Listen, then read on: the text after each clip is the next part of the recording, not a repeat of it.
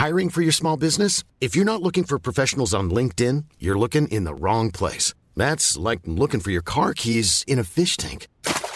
LinkedIn helps you hire professionals you can't find anywhere else, even those who aren't actively searching for a new job but might be open to the perfect role. In a given month, over 70% of LinkedIn users don't even visit other leading job sites. So start looking in the right place. With LinkedIn, you can hire professionals like a professional. Post your free job on linkedin.com/people today.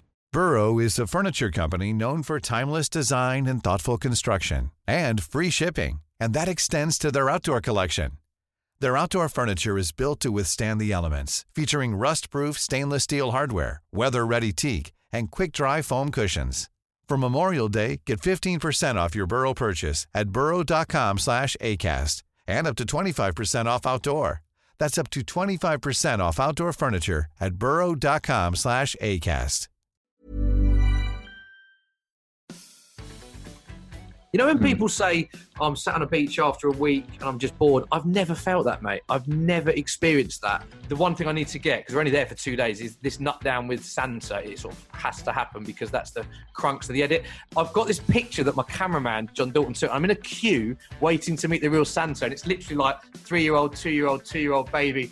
Me dressed as Frankie Fry with a wig on, the blonde highlights, the pink T-shirt, sleeping on a Lilo in a 2-star hotel. I mean, great memories. Next thing I know, I'm standing in a queue, going into the Colosseum. I had my mum in tears saying she might not be able to come on holiday. No idea what I'm doing with the engagement. We're going through a metal detector with about 1,000 people with a ring that I'm about to propose to Alex. I'm always one that if you've been to somewhere nice, great, but try and experience somewhere else because there is so much to see out there. Hello, Smithy. Thanks for joining me on the first ever episode of the Travel Talks podcast. Firstly, how are you? I'm very good, mate. Strange times, obviously, but I'm honoured to be the first person. Who else dropped out for me to be the first person? No one, mate. Who else could I have had? Rocket couldn't make it, no? I firstly wanted to start by giving a bit of context about how you know each other, how long we've known each other. So we've been working together for, 5 years now? That's what about 5 years. Yeah, my career at Sky, I've been at Sky, I think about 13 years I've been at Sky now. So obviously I used to work on Soccer AM, the TV show, for many years. Great memories working on the show. Did a lot of roles, a lot of bits and pieces. And then Sky launched online basically about 4 or 5 years ago, as you quite rightly said. I think you went for one of the producers' role. I went for the presenter's role. Amongst a lot of other people. Fortunately got it, and then we've been working quite closely since. And then since then, it's gone very well. And I've been working on an array of other things at Sky, on the debates, on Saturday Social. So I don't work with you as closely because I do sort of varied roles within there, and I do other bits with TalkSport and Tottenham. It's been very fortunate to do and work with a lot of passions of mine, really. But yeah, been working and had the privilege of knowing you for about 5 years now, M-Dog. Yeah, that's what I've got written down here, mate. The privilege, the honour of working alongside you. In our work, we've been lucky enough to kind of travel around a bit. And I've got France and Burnley written down. The two polar opposites, perhaps. Driving around the whole of France and then taking trains up to snowy Burnley. So I wanted to ask you firstly, how important is travel to you? It's a good question, that. And I look at it in two aspects of it, because I've obviously been very lucky to have travelled. I always like spending like disposable income or spare time and money. I think travel is probably family and travel. Family first. I'll always, want to catch up with family and friends and stuff. And then I think the next most important thing, and the thing that I've taken a lot of memories, really fond childhood memories of going away with friends, memories of going to sporting events with my wife now. A lot of stories that we reflect upon are from travel. So I love going on holidays. I love going to different parts of the world. I'm massively one of these people that when I've been somewhere, no matter how much I like it, I'd like to experience something else. Do you know what I mean? Like I'm not one of these people. Fair enough if people want to go to the same place if they like it and they have the creature comforts. I can understand that. But there's so much to experience and explore out there. I like, being able to say I've been here, I've been there and everything. So certainly holiday-wise, I absolutely love going away. But then also with my work as well, because of the job that I do, I sort of present a lot of the player interviews for Sky. I travel all the time with work as well. And I had a bit of a reflective moment actually there, mate. It's interesting that you mentioned Burnley, because the Burnley shoot, we went up to interview Chris Wood and Dwight McNeil, two really lovely lads as it happened, two guys I've been in contact with since through social media. But the Burnley shoot was at a time when we were going through all the storms, and it was quite unsafe. A lot of people were saying to travel. I'd also basically gone to a spa weekend with my wife, and the way to go to Burnley, we had to go up the night before, which was the day I was at the spa, and Burnley was a 5.5 hour train ride. And I'll be totally honest with you, I was thinking, I was sat in the spa with my wife, and I had to leave about an hour early in order to get a train in these stormy conditions. I say a train, it was about 3 trains to get up to Burnley, and it took 6 hours. And I was a bit like, I can't believe I've got to go up to Burnley. It's 2 degrees, it's windy, I've cut short the spa. It wasn't until we came into isolation, mate, that I realised how lucky and fortunate I am and how much I love my job. And I actually said to Alex, my wife, 2 weeks into isolation, I actually turned and said to her, I'd do anything to get on a train to Burnley right now. And we had a laugh about it, because it was like, it was nothing against Burnley or the people of Burnley. And it was a great shoot, but it was just the fact that it was 6 hours, it was a storm, and it was off the back of a spa. And it wasn't until I was in isolation and you cooped up for 7 weeks, and you completed Netflix and Premier League years on Sky, that you think, what I'd do to go back to Burnley, mate. So we mentioned this before we came on air, that away days was a big part of your life, how you got into TV. And you've got so many anecdotes about away days. Every time a city in England's mentioned, you've got a story and person you've met, an interesting fact about the city. Is there a particularly amazing story which you could tell us about away days? There are so many, mate. I mean, I'm quite good on a football pub quiz round, because I just know so many random facts about, like, the singing ringing tree in Burnley, for instance. The shortest bit of gauge railways in Basingstoke. There's a chair museum in Wickham. I know so many random facts. But Brentford's the only ground to have a pub on all corners at the time of recording. Ye Old Trip to Jerusalem in Nottingham is the oldest pub that was established. Like, I've been to, do you know what? So many random locations. The one that stands out to me, mate, is at Lapland. I got very fortunate that during the height of away days, I think I did it for 4 or 5 years. So I went to a lot of football clubs. There was a lot of one of these social media sort of quizzes that went around recently that said, tick how many grounds you've been to.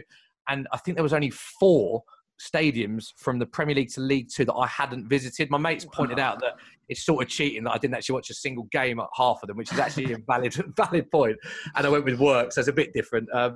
But the one that stood out was I went to Lapland. It was a time when Away Days was doing quite well on the show, and my boss said, right, we've got to do something Christmas related. Can you do a bit of research and see if there's any clubs sort of Christmas related? And I did a bit of research and found out that in Lapland, which is obviously the home of Christmas, there is a team called FC Santa Claus. And I was like, this is brilliant. They literally play in the heart of Lapland, where, kids and families go to meet Santa and see the elves and everything like that. So I contacted the club, and anyway, it was managed to sort it out. Went out to Lapland, and mate, it was just the most incredible experience, but weird experience as well. Highlighted by the fact that we went into, there's an elf factory in Lapland where you go and it's just full of elves.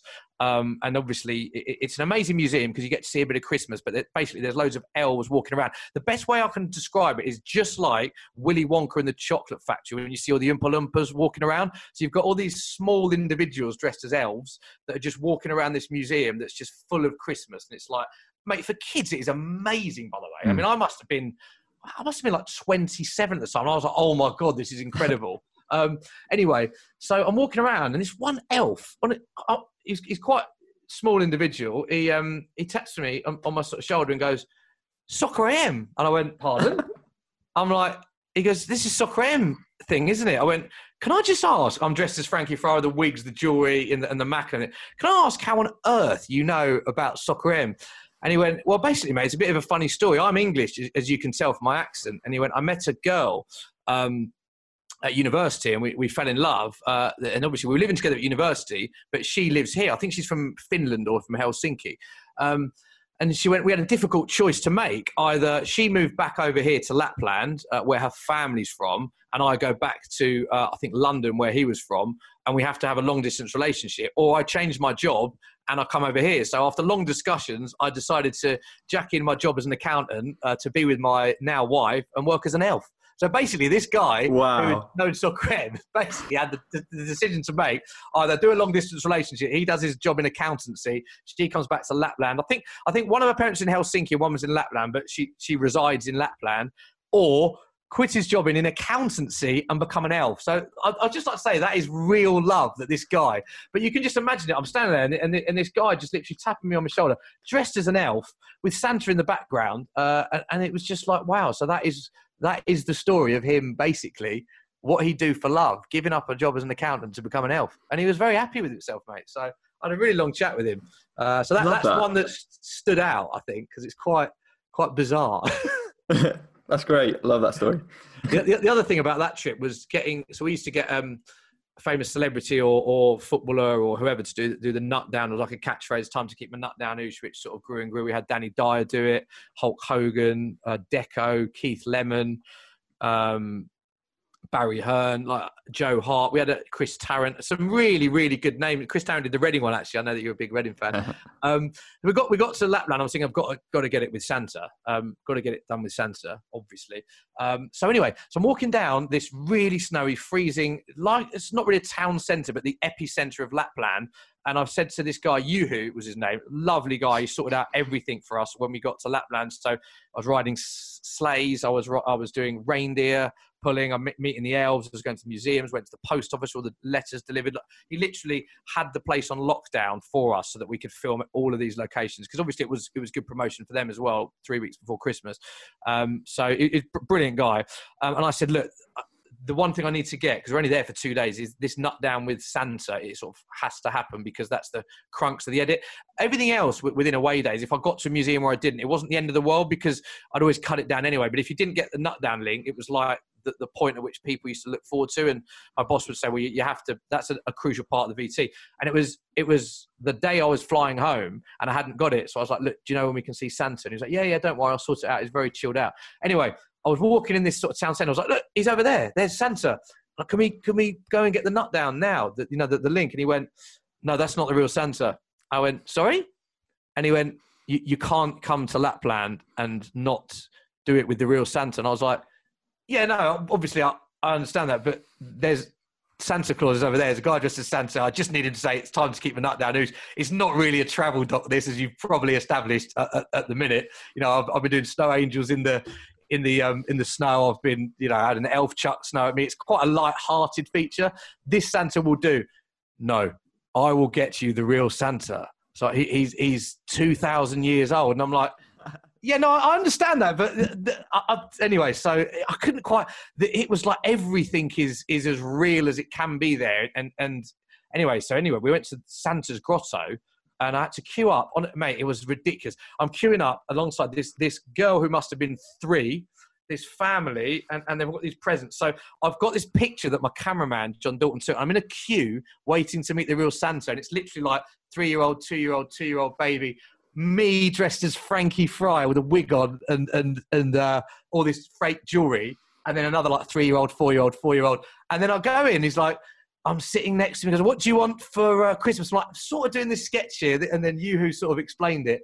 And mate, I'm quite good at, recording long bits of information and doing it in one take or a couple of takes. So much so that I did it live once because people used to ask how I did it. But I'll be honest to say that was the worst I'd ever performed as Frankie Fry because oh really? It was just I had to do about 3 or 4 takes because he was like, so what do you want for Christmas? I'm like, I'm just filming. And then they said, you can stream it. So my parents actually watched me do it because there's a webcam for Santa's grotto in Lapland and they were watching me do it. And I was trying to explain to him. And then he did it without the oosh. And I said, do you mind saying oosh? What did it mean oosh? I was like, Santa. And I had to address him as Santa. And it was the most bizarre. So to the point where I was like, oh, I love that football you got me when I was 8. And he went, I remember it. I'm like... really in character. It was anyway, so we left. And I remember being on the plane home and I was sat next to John Dalton, a very good cameraman who you know as well, on the way back. And I just started laughing. He went, what are you laughing about? I went, it was very bizarre, that trip, wasn't it? He went, mate, one of the most bizarre trips I've ever been on. But honestly, mate, it was absolutely amazing. I can't encourage people enough to go and experience it. But they're what I love, mate, to be honest, because like I've been to amazing cities with work. Like I love Berlin, I love Germany, love German people, love Berlin. I went to south of France, some really nice cities. But what the places that I love that work took me were Lapland. I went to Transylvania to do FC Cluj away days, and like places like that I think I wouldn't naturally go to, if you know what I mean. Like to go to places that are very unique is probably what I appreciate more than the other places that I have been with friends and family. Yeah, definitely, man.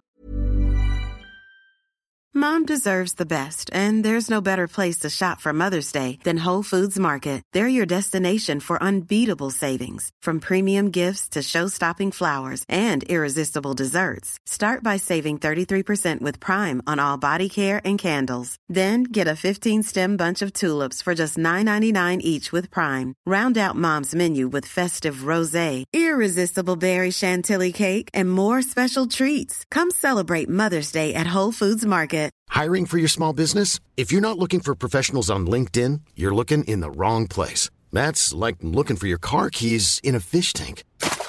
LinkedIn helps you hire professionals you can't find anywhere else, even those who aren't actively searching for a new job but might be open to the perfect role. In a given month, over 70% of LinkedIn users don't even visit other leading job sites. So start looking in the right place. With LinkedIn, you can hire professionals like a professional. Post your free job on linkedin.com/people today. Burrow is a furniture company known for timeless design and thoughtful construction and free shipping, and that extends to their outdoor collection. Their outdoor furniture is built to withstand the elements, featuring rust-proof stainless steel hardware, weather-ready teak, and quick-dry foam cushions. For Memorial Day, get 15% off your Burrow purchase at burrow.com/ACAST and up to 25% off outdoor. That's up to 25% off outdoor furniture at burrow.com/ACAST. Millions of people have lost weight with personalized plans from Noom, like Evan, who can't stand salads and still lost 50 pounds. Salads generally for most people are the easy button, right? For me, that wasn't an option. I never really was a salad guy. That's just not who I am. But Noom worked for me. Get your personalized plan today at Noom.com. Real Noom user compensated to provide their story. In 4 weeks, the typical Noom user can expect to lose 1 to 2 pounds per week. Individual results may vary.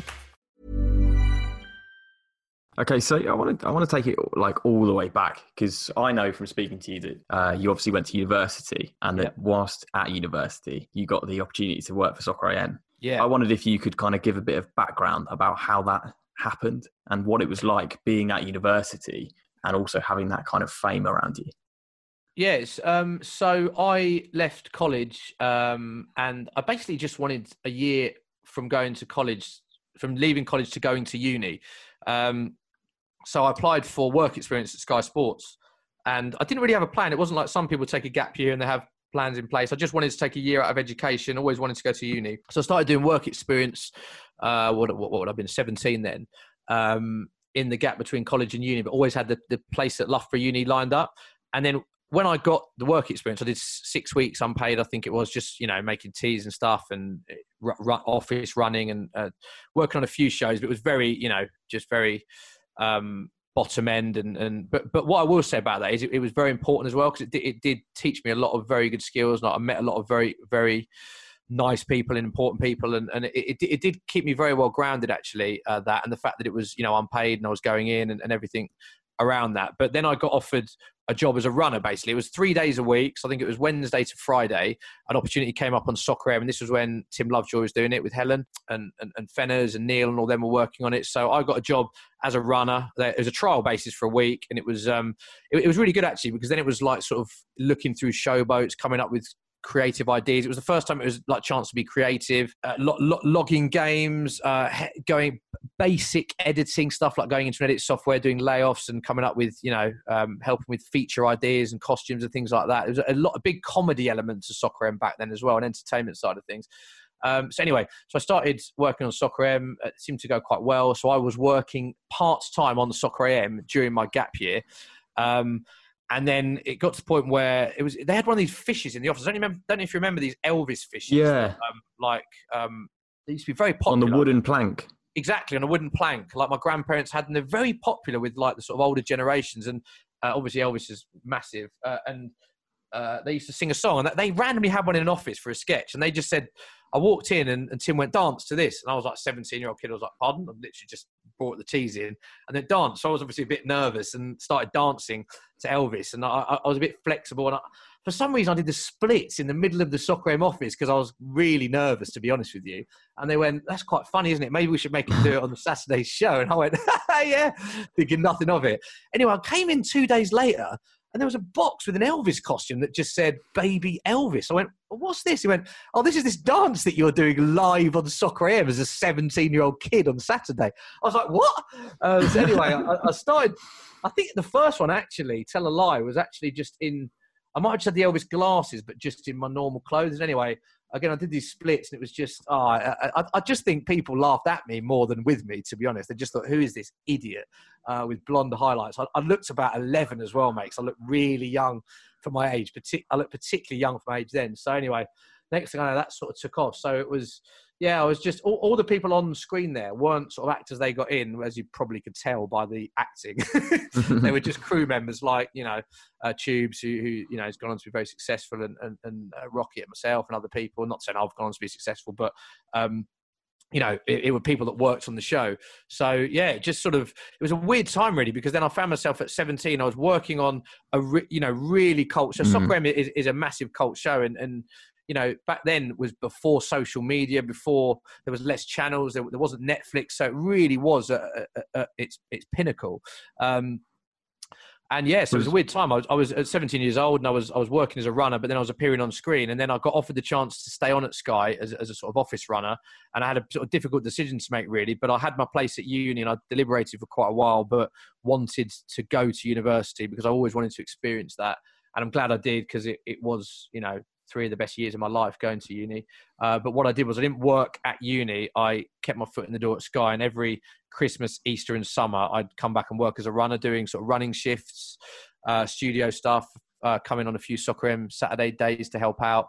It was a really good time, mate. And it was a year that I look back on very fondly. But yeah, it was interesting being at uni, actually, because a lot of people would watch the show. And it was a very big, Soccer AM was very big amongst university students as well. If you look at the age range and the demographic, I think it probably still is now, to be honest, because it was like the cool football show, and it still is, the cool football show that a lot of 18-year-olds watch. And it was, what was interesting, actually.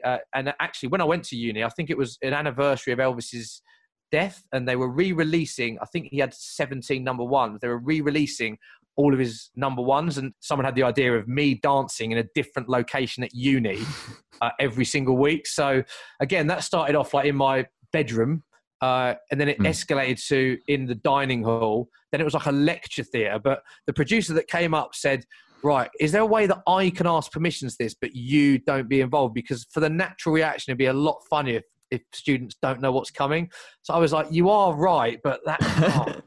So it wasn't like they'd pick, because I did sports science and business management, they'd pick that lecture that I knew all my mates, and I thought, this would be a laugh. Honestly, mate, I was a fresher, like, again, really young kid, looked about 12 with these stupid blonde highlights. I looked like an idiot back then, I really did. And they'd be like, yeah, there's a third year biology class going on here with 300 people, like really intelligent, much more intelligent than the degree I was getting. Let's have it right.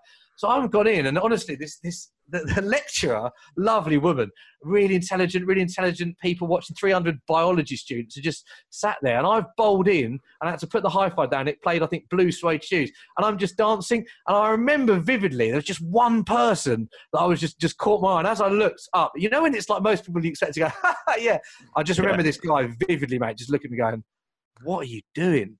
Like, you're an idiot. What are you doing? And I remember walking out, and the producer was like, that's brilliant, that's perfect. I was like, was it? Like, if you were willing to do all this embarrassing stuff to kind of progress your career, that must have ultimately been the reason behind it all, surely. I mean, I didn't use the word embarrassing, you did. Well, moving in front of a lecture hall of 300 biology students, that sounds to me embarrassing.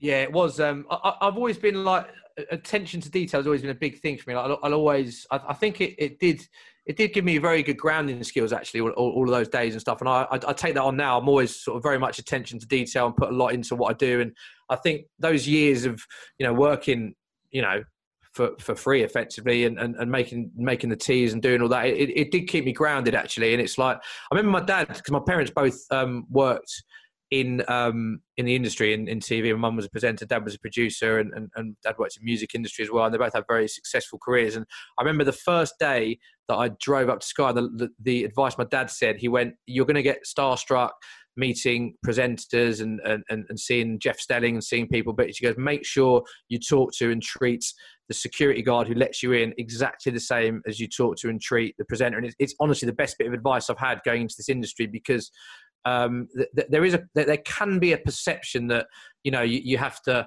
especially as a young person, that certain people can be more important than others because of obviously the success they can go on to achieve. But it's like, there's so many talented people, you know, that work at Sky and people like that. And it was so important that everyone is the same and everyone is as important as each other. And I just thought it was really good advice for me. And, you know, I took that on board, and I do think that was very important and something that I would pass down to other people, that, you know, whatever happens or whatever, if you ever have any success, you know, never forget where you come from, try not to change, and always be yourself, really. That's a really nice message, mate. So you said you had that gap year between leaving college and going into university, and you did a bit of work experience as well. This is perhaps the time to ask, was that when you took your most adventurous holiday, or did that come at a later point in your life? Interesting point, mate. Most adventurous holiday. Do you know what? It wasn't, simply because all of my holiday time that I had at uni, I put into working at Sky. So actually, if I think back to then, I did go on probably my first lads holiday would have been after I graduated. So that was, oh mate, look back on that, you think it's the best. Honestly, you think it's the best holiday ever. You're in your early 20s and you're going to Magaluf and you're staying in a 2-star hotel, and your mate has this genius idea when it's 2 to a room. He goes, we can get 3 in this room. It will save us 50 quid. Just one of us has to sleep on a lilo, but don't worry, we'll rotate it. And then me and my mate at the time are going, brilliant idea. And you look back on that and, you know, you go in there and, again, the blonde highlights, the pink T-shirt, sleeping on a lilo in a 2-star hotel. I mean, great memories, but, you know, drinking out of the fish bowls that you get and everyone goes, of course, yeah. You know, all the straws, so unhealthy. But, you know, I had a great time. So that I mean, I don't know whether that counts as adventurous. I don't know if you were thinking of me going to Machu Picchu or climbing a mountain or something, but at the time, that was quite adventurous. Have you ever done that? You mentioned like Machu Picchu. Have you ever done backpacking or going to numerous locations within one set holiday? I'll probably be honest with you and say no. I don't want to create a false image and say that I have done. I've done adventurous holidays with, it's like school trips when you go, you know, orienteering and mountaineering and stuff. I've done, when I've gone away on lads holiday, we've done like long bike rides, or we've done, you know, a lot of trips within the holidays that are quite adventurous. Like I've done some fairly cool things, going to the Grand Canyon and stuff. And honeymoon, we went like cave exploring. So we had a day where we went through all the caves, which was quite physical and things like that. But I wouldn't say I've done an adventurous holiday per se, where the whole 6 days you go and you and you experience that rush. I'd love to do like something like a skydive or something that really tests you and you get a real big buzz for. But I would be lying to you if I've said I've done a really, really adventurous holiday. But it's something that you've kind of got in your mind to do at some point in your life, perhaps. Yeah. And also, it's a weird one. There's sort of 2 holidays I like. I love going on city breaks where you just fit as much as you can into sort of a 4-day period, do a lot. But I also do love the sort of relaxation ones as well. You know, when people say, I'm sat on a beach after a week and I'm just bored, I've never felt that, mate. I've never experienced that. I don't know if it's because our work is so sort of full on that you invest a lot into it. And even when you're on a day off, you're on, and quite rightly so, because like, first thing I want to get in is how lucky we are to work in football and the perks that you get. It's amazing. That's why I'll always, even on a day off, you check your phone, or you'll have ideas for a shoot if it's coming up the next day. You never really switch off. And I think a lot of people, that is a theme that a lot of people in football and in TV do say, that they don't really switch off during days off. So when I do go away, if I'm on a beach for a week, I do like to try and switch off. So if I'm on a beach and I've got, you know, podcasting or, you know, listening to a bit of music and I've got a beer in my hand and I'm with mates or I'm with my wife, I just love sitting there having a chat, reminiscing, having a laugh. I'm quite, as you know, I don't take myself too seriously. I'm quite immature for my age, probably like having a laugh. And what I do all the time, mate, the amount of times I've been sat on a beach and I just start laughing and the person goes, what are you laughing at? I was like, oh, something that happened on a stag do 3 years ago, or something that happened when I was at university. And then I explain the story. My mind was quite weird like that. So I love reminiscing, and I've never once sat on a beach and thought, do you know what, I'm bored here. I've never had that feeling. You mentioned in that you like city breaks and kind of cramming as much stuff into, let's say, a 48-hour window as possible. Yeah. Is there one city that you've been to on a city break which like you hold closer to you? That's a good one, mate. One city. Do you know what I thought was? I really like Bruges, actually. I went to Bruges with the missus, and what I liked about that was I think we're quite lucky because it was really nice weather at the time we went. But I love the fact that everything's walking distance, so you can do a lot in a short space of time. But it was just. Yeah, the culture, it was just really nice. You did horse and cart ride. We climbed up the bell tower. Our hotel was nearby. Really nice bars, restaurants, canal rides. The weather was nice at the time. Whether that's luck or not, I don't know. But I like my seafood there, and their mussels and a lot of the fish there is very nice. They're obviously famous for their different types of lager and chocolate as well. So you can indulge in Bruges, and it was just everything about it. We went by Eurostar. It was very easy to get to. People were nice. We did a lot in a short space of time. And do you know the other thing, mate, as well? And I get this when I go to the cinema a lot. When someone bigs something up to you, saying it's an amazing film, an amazing city, I always big it up in my mind that sometimes I get let down because of the expectation. I spoke to so many people going, I haven't been there. And I had no expectation going there that it became such a great weekend, if that makes any sort of sense. No, absolutely. No, I completely agree. You said in that you had some seafood.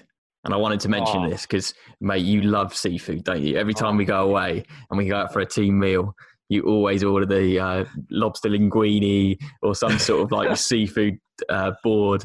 Is there a particular seafood dish, or if not seafood, a particular dish which you've eaten on holiday which you could just eat and take yourself back there?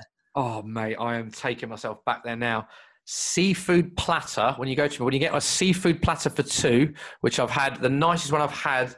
Where have I had this? It's been amazing. I've had it in Croatia actually, where it was delicious. But anywhere that's fairly near the sea, you can get a seafood platter. When you get a seafood platter for two, and they just put a bit of every type of fish that they've caught that day, langoustines, prawns, mussels, sea bass, lobster. You just have a bit of everything. Marinated in a bit of garlic, or you get a bit of white wine sauce or something. That is my dream holiday meal. A bit of everything, a bit of fish. I am. Oh, mate! Even when you said it there, I'm getting quite emotional. I haven't had one in a while, actually.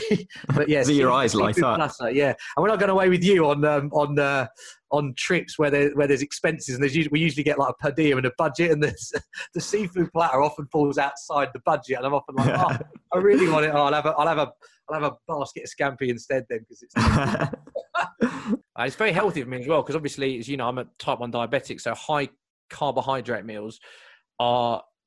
I have to be very careful with them. So it's so hard, mate, when I go out to eat, because you go to Italian, it's pasta or pizza. Really, really bad for me. If I have Chinese, you can go to healthy Thai foods, but a lot of the sauces they put them in are high in sugar. Indian food, really high in carbs with naan breads and rice and things like that. So seafood is something that I love, but also is very healthy for me as well. So it ticks every box for me. Nice. I wanted to speak to you, if you wouldn't mind, about having type 1 diabetes, because obviously you've done a lot of charity work, and through that you're probably a real role model to a lot of people from where you've got yourself in the industry and not letting it hold you back at times. Is traveling with type 1 diabetes difficult? Perhaps what do you need to consider? It's a nightmare, mate. It's for as fortunate as I am, and I'm so lucky with my family, friends, my work. I consider myself a very lucky individual. The condition I have is really tough. If I'm being honest, I mean, I got diagnosed. What was it? 5 years. I was 29 when I got diagnosed. Yeah, so. I've had type 1 diabetes about 5 years, and when I got diagnosed, I was so ill. So your blood sugar should be between about 4 and 6 for a normal person's blood sugar, or non-diabetic blood sugar, should I say. Mine was 32. I got taken to hospital. I was told I was a week away from a coma. I was on a sliding insulin scale for 5 days. I had to have my anxiety. I had mental health issues, but it wasn't a sort of mental health issues or depression. Mine was sort of anxiety around the condition, so I couldn't switch off from thinking about it. That I had severe dizziness. I had to go to hospital. I had a brain scan. I had my inner ears looked at because my balance was affected. And the toughest thing was I'd had a few things, sort of medical things up with me in my life previously, where you got into hospital. And you'd always thought of hospital as you go in, you're unwell, and then they give you either have an operation or they give you medication, then you leave and you're better. And the big thing psychologically for me is that I remember on the 5th day, the doctor coming in saying, right, you're ready to leave now, thinking, oh, what a relief, because I was really ill. And he went, you're a type 1 diabetic. And I asked 3 questions, I think it was. I said, he goes, you're a type 1 diabetic. I said, what does that mean? He went, you need to inject yourself. I said, how many times? He went, 5 times a day. And I said, for how long? And he said, for the rest of your life. And I said, what happens if I don't do that? And he went, well, you won't survive. And I was like, wow, that was like such a wake-up call. So although I've come to terms with it, I massively look at my life in 2 parts, like pre-diagnosis and post-diagnosis, because my life has completely changed. And the 2 years after that, I'm not afraid to admit it, and I probably wasn't brave enough to talk about it at the time, but I had really bad anxiety. I saw a psychologist, I saw a nutritionist. I had such bad dizziness that I was convinced there was something up with my brain, because I was so dizzy and had vertigo that I had a brain scan. I had to have my balance looked at. I felt sick. I just wasn't right, and particularly mentally. Actually, I actually started coping with it physically, and insulin and all that, and all the things people think are bad with it, like putting a needle in you. I've never had any problem with that, and I don't want to speak on behalf of every diabetic, but most diabetics I speak to, the actual art of injecting, because you do it into a bit of fat, so it's not like when you have a blood test and they have to inject into a vein, and it's obviously quite uncomfortable. The actual art of injecting, I mean, I could inject as many times as I had to. It's not the things that people perceive to be the issue. It's more the day-to-day management that is just so full on. So I had a really bad 2 years, I'd say, mentally. 2 really bad nights actually, where I credit my family and wife and friends for getting me through that, because I was in a very, very dark place. I remember when I put the post on social media, I was crying for about 2 hours, because I had thousands of messages, and so many. I never forget one from a dad who said he had a 6-year-old son, and I'm like, having it as a kid must be so tough, and saying he's really struggled. He'd been bullied at school. He's really struggling with it. He's lost weight, and he said that he's a big he's a football fan, knows who I am, and he read my message, and he said he's made him feel so happy. And I always remember that, and it's like a lot of messages from parents of kids and stuff that really resonated with me, and that's why I try and do a lot more, because I just want to help other people that are suffering from it, really. And it's a condition where, and I don't expect people to know a lot about it, because if I'm being honest, I didn't know a lot about it before I had it. But in answer to your question about travel, it is a massive ball ache. I have to take needles, I have to take insulin pens, I have to take Lancet strips, I have to take my Freestyle Libre, I have to take sugar with me. I mean, whenever I get anything comes up in my life, my first thought is, what am I doing with my diabetes? Like if a shoot time, if I'm traveling on a train, if I'm not now, obviously because of the isolation, but anything to do with travel, my first thought is, when am I eating? How am I eating? What am I taking with me? Where am I storing my insulin? Because it has to be stored at a certain temperature. Am I allowed my call bag?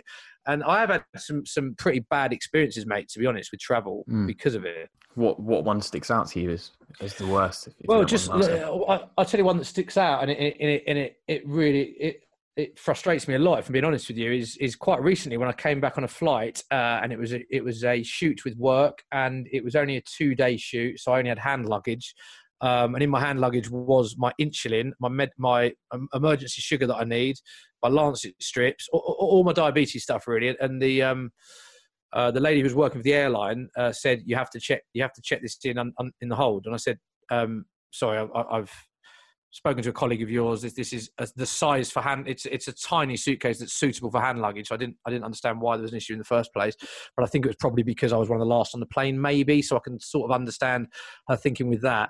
But when I explained that all my medication's in there and I didn't have another bag, she was like, well, no, I don't care. It has to go in the hold. And I'm not going to name the airline. And I didn't send an email. I didn't send an apology. I'm not going to name the person's name. I actually don't know her name. Because I don't like people who try and go out of their way to cause trouble or have a go at people like that. But when I said, I've got my medication in there, I need this with me for a 3.5-hour flight.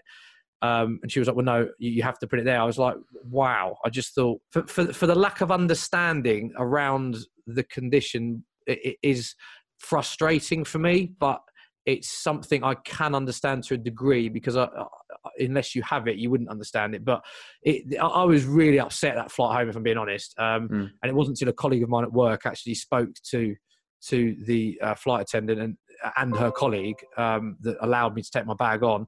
And that was the frustrating thing. There was room for the bag because it just went in the hold. So I didn't really understand what the issue was. But yeah, there are a lot of issues with it. When I go on holiday, it's, I have to eat at certain times. So going out for dinner can be tricky if you're waiting for the starter or the main, because your bloods can go low. Having your insulin on you in a cool bag, taking it out, I have a man bag that I have to take with me with all my stuff on. It is so full on, mate. I have to say, like, so full on. But it's made me stronger as a person, 100%. And looking back on that time of my life, it has made me a stronger person. So I do think I'm very much one of these people that tries to look at positives in everything I do, and I do think that you have to look at the positives, and there's a lot worse going on in the world, and I'm very lucky in a lot of other ways is how I look at it. I wanted to ask you, you spoke previously about your family and how you've been on holiday with your family and also your engagement, and I know the story behind your engagement. Oh, mate. Is there a particular holiday that means the most to you? I think so. Basically, I'll try and do this quick story as much as possible. I went on a holiday to Rome and Croatia. My family, this was recently, a year and a bit ago, family had booked a villa in Croatia. Me and my wife, not my wife at the time, but my girlfriend, were going to Rome for 5 days. Incidentally, my brother and his now wife went to Dubrovnik for a few days. And then we all did sort of little things, but then we all met in Croatia for this family holiday at the end. So we did sort of a bit of time with my wife, then met the family. My plan was to propose on this holiday because I thought it'd be brilliant.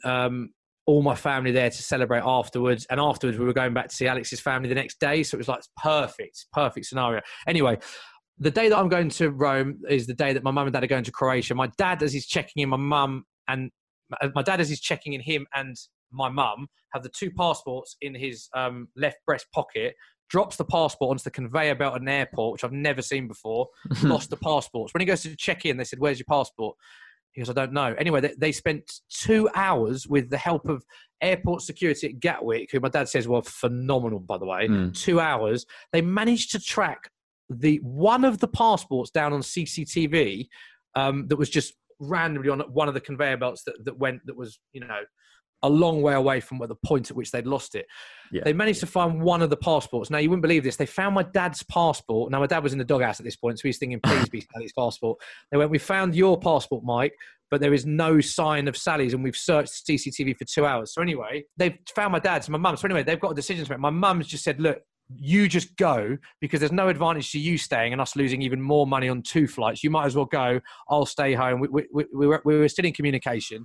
So my dad decided to go. My dad then checked in the wrong suitcase. Because, when you go away with one person, usually one of you, like my dad would be the heavy man. He was being, nice and lifting both the suitcases on. So you just check in too. So anyway, he's checked in my mum's suitcase under his name. So my dad, who's on medication, not only is he gone to Croatia, he's left my mum behind because he's lost her passport. And he's left all of his medication in his suitcase and gone away with my mum's, bikinis and outfits and got no clothes. So it's just a complete disaster. Anyway, I've thought this. So I'm due to propose to Alex the next day in Rome, right? My mum's rang me like really upset, but trying not to be upset, saying, "Don't let it ruin your thingy. I've just come back. I've had a call from the embassy. There's a chance I might not be able to come because there is a 7-day waiting list to get my passport renewed, and I might not be able to come." So I'm then thinking, and I can hear the sort of tears in her eyes, but she's saying, "Please don't let me affect your engagement." But then put yourself in my shoes. I can't then go and get proposed and then go to Croatia with my whole family and not my mum. My dad's saying, to be honest, I'm probably going to leave anyway to go back to your mum because I feel so guilty. So then I'm thinking, well, my parents aren't there. Alex is oblivious to all of this that I'm proposing. At the same day, I've got the ring in, stupidly, mate. I've got the ring in this man bag that I've got.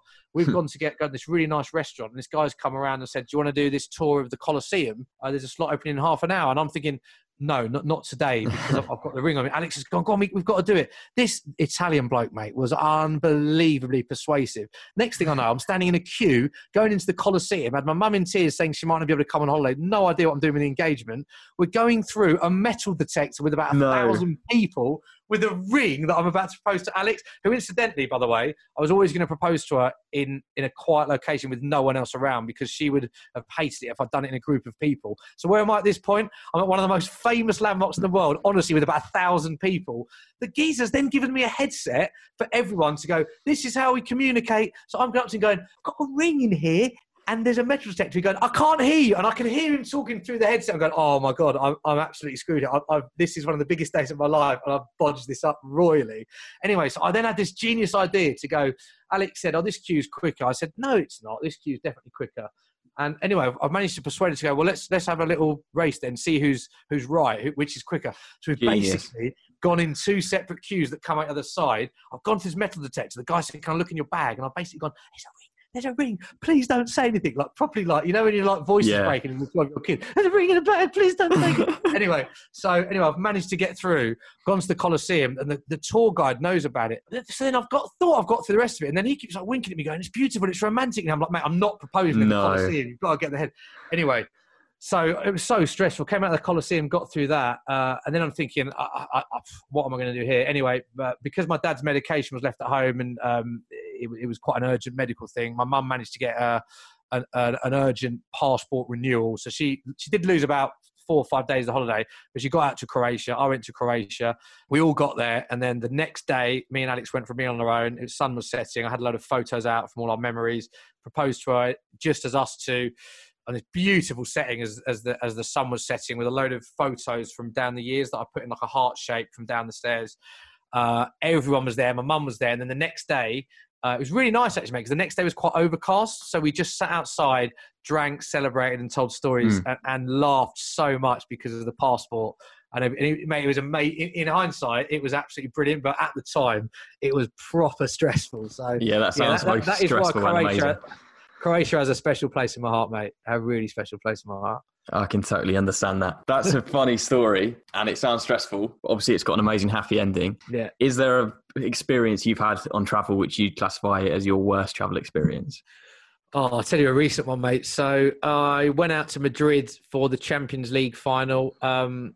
Amazing week, actually. I was working for Spurs, presenting their sort of social media coverage in the build-up to the event. So very lucky again, staying with a lot of the players who I got to know quite well. And it was amazing, 30 degrees in Madrid, brilliant experience.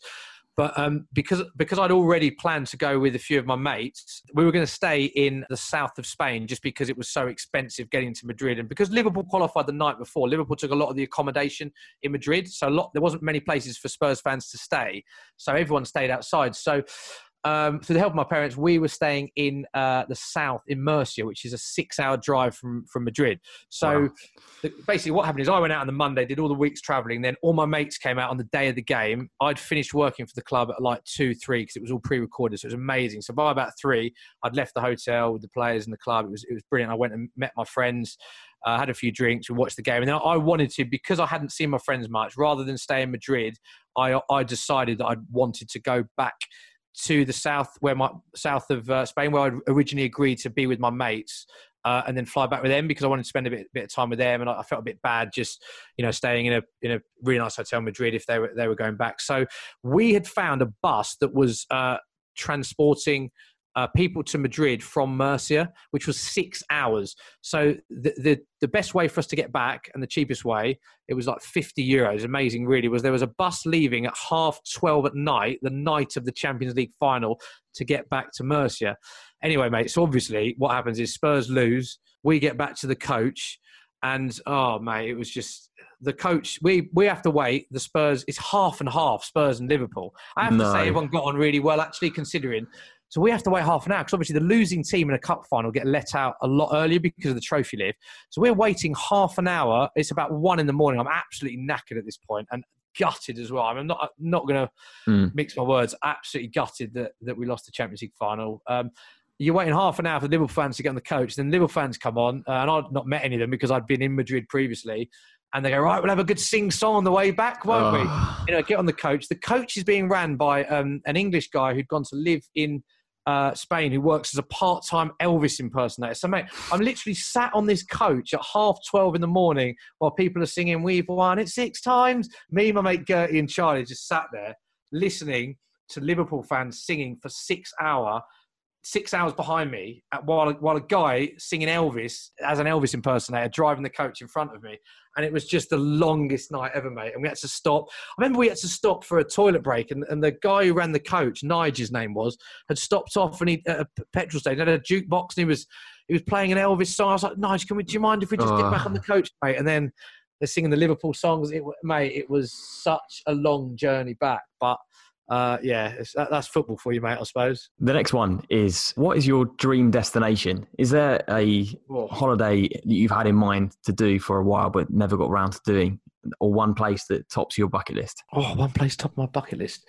I would like to go to Vietnam. I've done Thailand. I'd like to go to Vietnam, Cambodia and Laos. I would very much like to do that. And I'd like to do South America because I'm very lucky to have been well-travelled. I've been a lot of places in America. I've been all over Europe, actually, to be honest. Done the Middle East, as I said, Thailand. I've done Africa. I've never done South America, and I don't know why. My family actually went on a holiday to Brazil without me, and it was a time when I was quite young and I was starting at Sky, and I didn't want to take time off because I was just sort of progressing my career. And they went to Rio, and basically they always wind me up by saying that's the best family holiday ever. Probably because I wasn't there. But yeah, they always do. They do show me photos of Brazil and stuff. And I'd love to go to Argentina and all sorts, mate, really. Peru, Costa Rica, Colombia. There's a lot of places that I'd like to do in South America. But there isn't really I want to do this place. I want to do that. Different reasons, really. I'd like to do the Northern Lights. Definitely like to do that sort of Christmas time. That's sort of one of those bucket list things it's nice to say you've done, which I haven't done. So I'd like to do the Northern Lights. Romantic beach, because I love a beach holiday. I'd love to do Maldives, but I'm conscious there's not a lot there. But it's just sort of an ultimate relaxation. I'd like to do Maldives. You love your relaxation. You could just sit back for a week or two.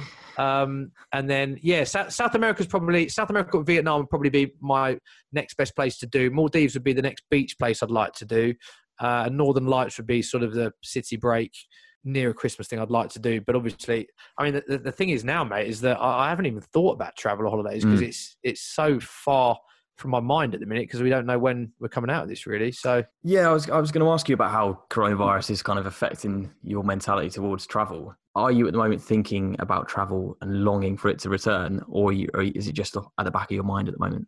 The thing is, mate, is I don't really know because you read so much that you don't really. I'm not a health expert or anything like that. You don't really know when it's going to be safe to travel. I mean, I'm certainly not going to be going away anytime soon. I probably will be more cautious at the cautious end of the spectrum, just because health and stuff is without doubt the most important thing. But then, having said that, I'd be lying if the thought of a holiday obviously is very much at the forefront of my mind. But I'm very much realistic to think that it will be a long way away. I don't think we're going to be traveling long distances for months, mate, to be honest. And I think it's going to be a long way away. But yeah, I would. I mean, yeah, you do take it for granted, don't you? Where the situation we're at. I mean, I remember being on a holiday once, chatting to this American couple, and them saying to me, I was in a Dominican Republic, I believe, and I remember them saying to us, "We've been to 7 Caribbean islands, but we've never been to Europe." Because of the location. They were saying that they're based in America and they're saying it's such an easier destination. I mean, I just thought, and don't get me wrong, I love the Caribbean, but it just makes me think we're so lucky where we're situated that we can be on a flight 2 hours to Italy, 2 hours to France, an hour and a half to Germany, or, I might have got some of those times wrong, but you know what I mean? We're so lucky that we can go anywhere in Europe for so quickly. And I just thought that was amazing that this couple had never been to Europe, but done so many Caribbean islands. It's very strange. So to summarise, travel has played a massive part in your life, both in work and in your personal life. So it's been amazing, mate, hearing all your stories, hearing about how you got into the industry and all the travel stories you've had along the way. So thank you very much for joining me on this first episode, mate. How did I get on? Well, what are you expecting for this first episode? Really good, mate. I've really enjoyed it. So hopefully the people who listen to it do as well. I do. I've lucky to have done a lot of sporting events abroad as well. And I think of, I did the World Cup in South Africa. I did the Euros with you in France in 2016. I went to Hey Klitschko in Hamburg. That was amazing, actually, that fight.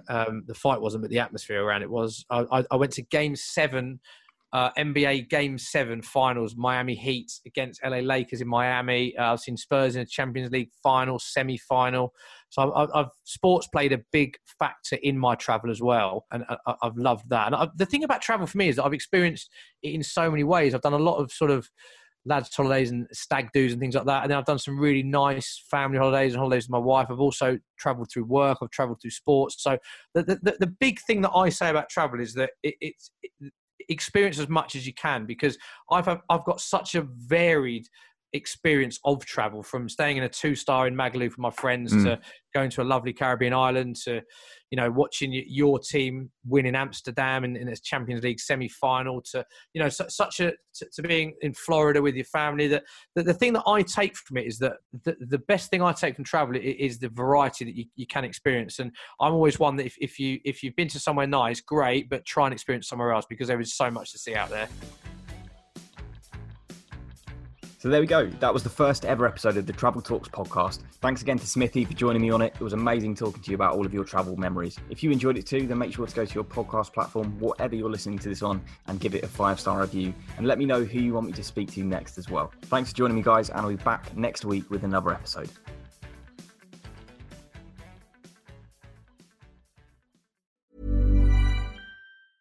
Planning for your next trip?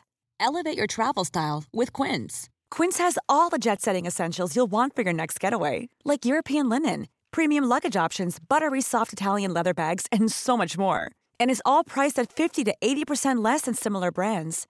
Plus, Quince only works with factories that use safe and ethical manufacturing practices. Pack your bags with high-quality essentials you'll be wearing for vacations to come with Quince. Go to quince.com/pack for free shipping and 365-day returns. Imagine the softest sheets you've ever felt. Now imagine them getting even softer over time. That's what you'll feel with Boll & Branch's organic cotton sheets. In a recent customer survey, 96% replied that Boll & Branch sheets get softer with every wash. Start getting your best night's sleep in these sheets that get softer and softer for years to come. Try their sheets with a 30-night guarantee. Plus, get 15% off your first order at bollandbranch.com. Code BUTTERY. Exclusions apply. See site for details. Confidence starts with loving who you are. And when your skin feels nourished and glows on the outside, you naturally radiate confidence from the inside. Give your skin a glow up with Osea's clinically proven Mega Moisture Duo. This ultra-hydrating body care features 2 of Osea's best sellers, Undaria Algae Body Oil and Undaria Collagen Body Lotion. These seaweed-powered heroes use skincare-level ingredients normally reserved for your face for results you can see and confidence you can feel. Osea has been making clean, clinically proven seaweed-infused face and body care products for over 28 years. This luxurious skincare is vegan, cruelty-free, and climate-neutral certified, so you never have to choose between your values and your best skin. Glow from the inside out. Get 10% off your first order with code GLOW at OseaMalibu.com. That's OSEA Malibu.com, code GLOW.